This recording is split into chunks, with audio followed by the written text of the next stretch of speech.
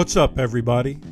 I'm David Hain. Welcome to episode 78 of the A to D from Addict to Disciple podcast. If you enjoy these podcasts, please share the link with your friends. If you'd like to support our work with people caught in the snare of addiction, homelessness, or incarceration around the world, click on the support link in this episode's description. Your donation of any amount could change a life. When we come back, we'll get into this episode entitled FOMO, Fear of Missing Out.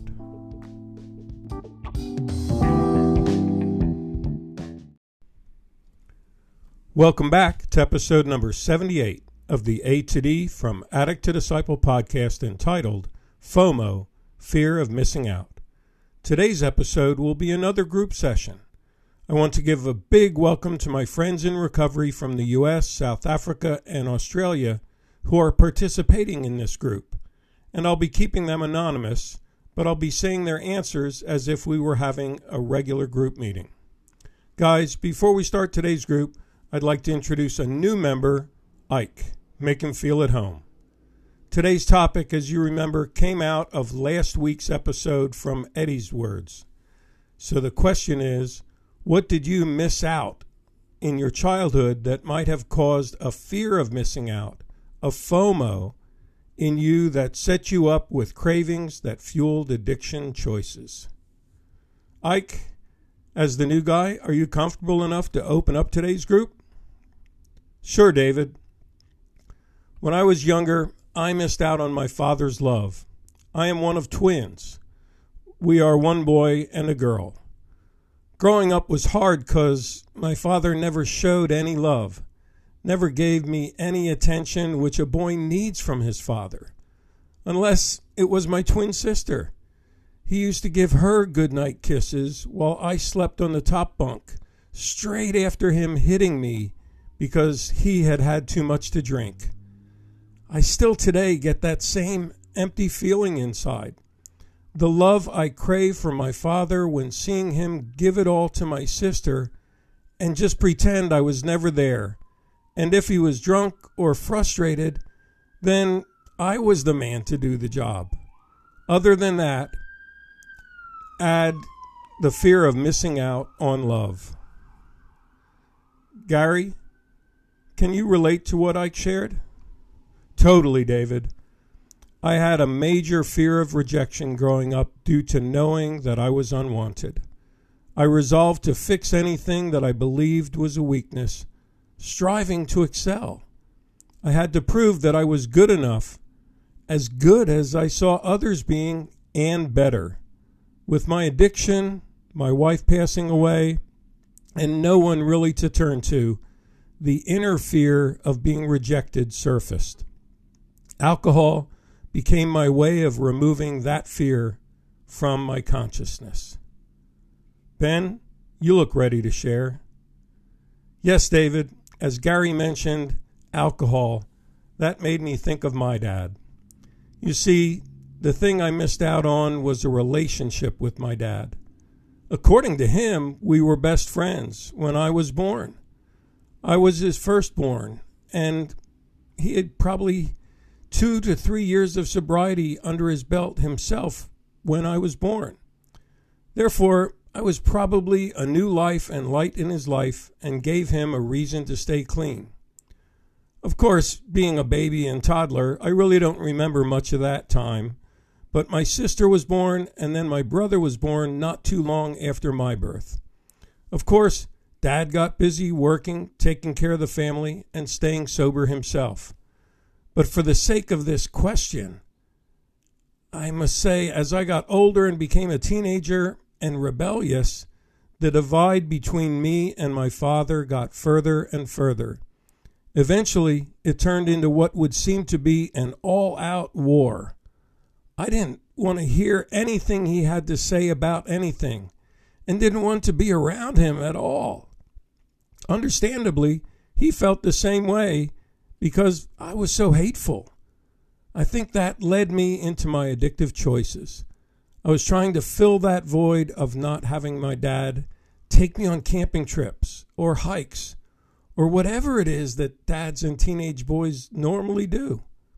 I don't blame anybody, though. I was definitely wild as a teenager.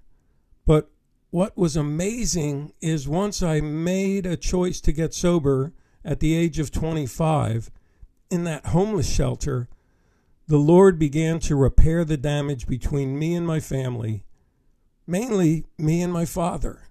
Today, we are literally best friends. We play tennis, go to the gym together, occasionally do sobriety and recovery ministry movements together.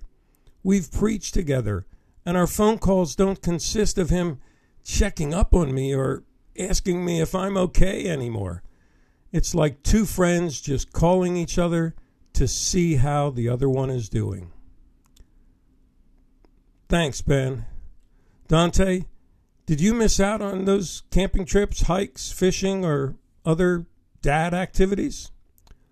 Well, David, I don't know that my FOMO was something that I missed out on per se, like an event or something like that.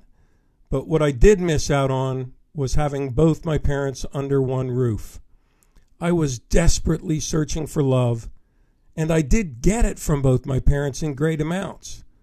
But there was something else there that wasn't satisfying me, and turning to my addiction was what gave me satisfaction.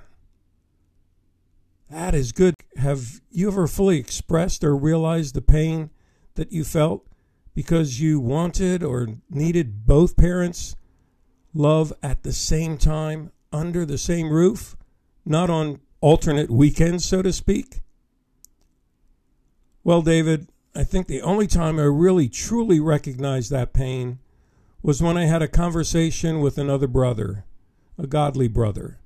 He asked me some questions about where I thought God was in the moments of my parents' divorce. And it really brought out something that I really didn't know how to verbalize. I just burst out in emotion and started crying. Sure. Thanks for sharing that, Dante. Harry, you were nodding in agreement with Dante. Yes, David, my childhood years were a bit tough with both parents in addiction. So I guess the only thing I missed out on was a normal house or family environment. I wanted that so badly that I was willing to do anything to get that kind of life. Drugs and alcohol eased the pain over the years and became my go-to place for taking the pain away and comforting me. So for me, what fueled my addiction was despair, sadness, and a yearning for a better life filled with joy and happiness. Well, guys, it looks like the FOMO theme that we have going on here is missing out on what we needed from our parents. Eddie, are you ready to share? David, I missed out a lot too. Like many other kids that grew up with their grandmothers who had their own kids in the house, you get what's there and that's it. I missed out on parents, on real family holidays, bikes, toys, good food, good or even any clothes. Everything that a child should not be deprived of. That then set the tone and fueled an addictive personality. So, because I never had and never, knew where to get it, when I eventually got it, I couldn't get enough. I couldn't stop. The fear of missing out, the fear of what I was getting now ending, the fear of not being popular, missing love. It created a lust, a clinging to the pleasure it provided. Too scared to let go because I might miss out. You see, David, I believe as humans we're programmed to feel a bit insecure or disappointed if we think we've missed an opportunity that others have made the most of. Sure, Eddie, that is deep. I can see that it stirred some childhood memories in you, Charlie. Yes, it did. Thanks for sharing, Eddie. And David, I missed out on unconditional love. My family was constantly engulfed in trauma after trauma, fight after fight, and breakup after breakup. Each time, it was like fighting for love or trading something in return to get love. I often felt like the only way I could be seen or heard from my parents was to be hurt or to freak out just to get attention. Once I told my dad about my mom kissing another man. Wow, it changed my life forever. My mom was badly beaten. I didn't know it at the time, but I took that squarely all on my shoulders as a heavy weight. From that moment on, I let no one in close. I went years with hardly speaking to people. I started putting substances in my body so I could feel no pain. That continued until my mother died. And then I used so much more. But I couldn't kill the pain, so I wanted to die. Love was only associated with pain. That fear of missing out on love led me straight to the fear that fueled my addiction. It was a fear of love. Fortunately, now I have a God who shows me unconditional love. God is love, and I can live again because I know He loves me, and I feel no fear because of Him. Wow, guys. Thanks for another great group, and I appreciate all of your openness and vulnerability on stuff from your childhood.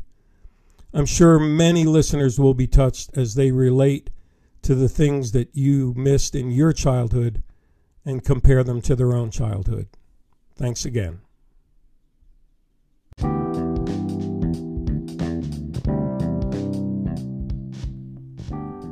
Thanks for listening to this episode of the A to D from Addict to Disciple podcast. I hope you enjoyed today's words from our group. They sure shared deep, deep stuff.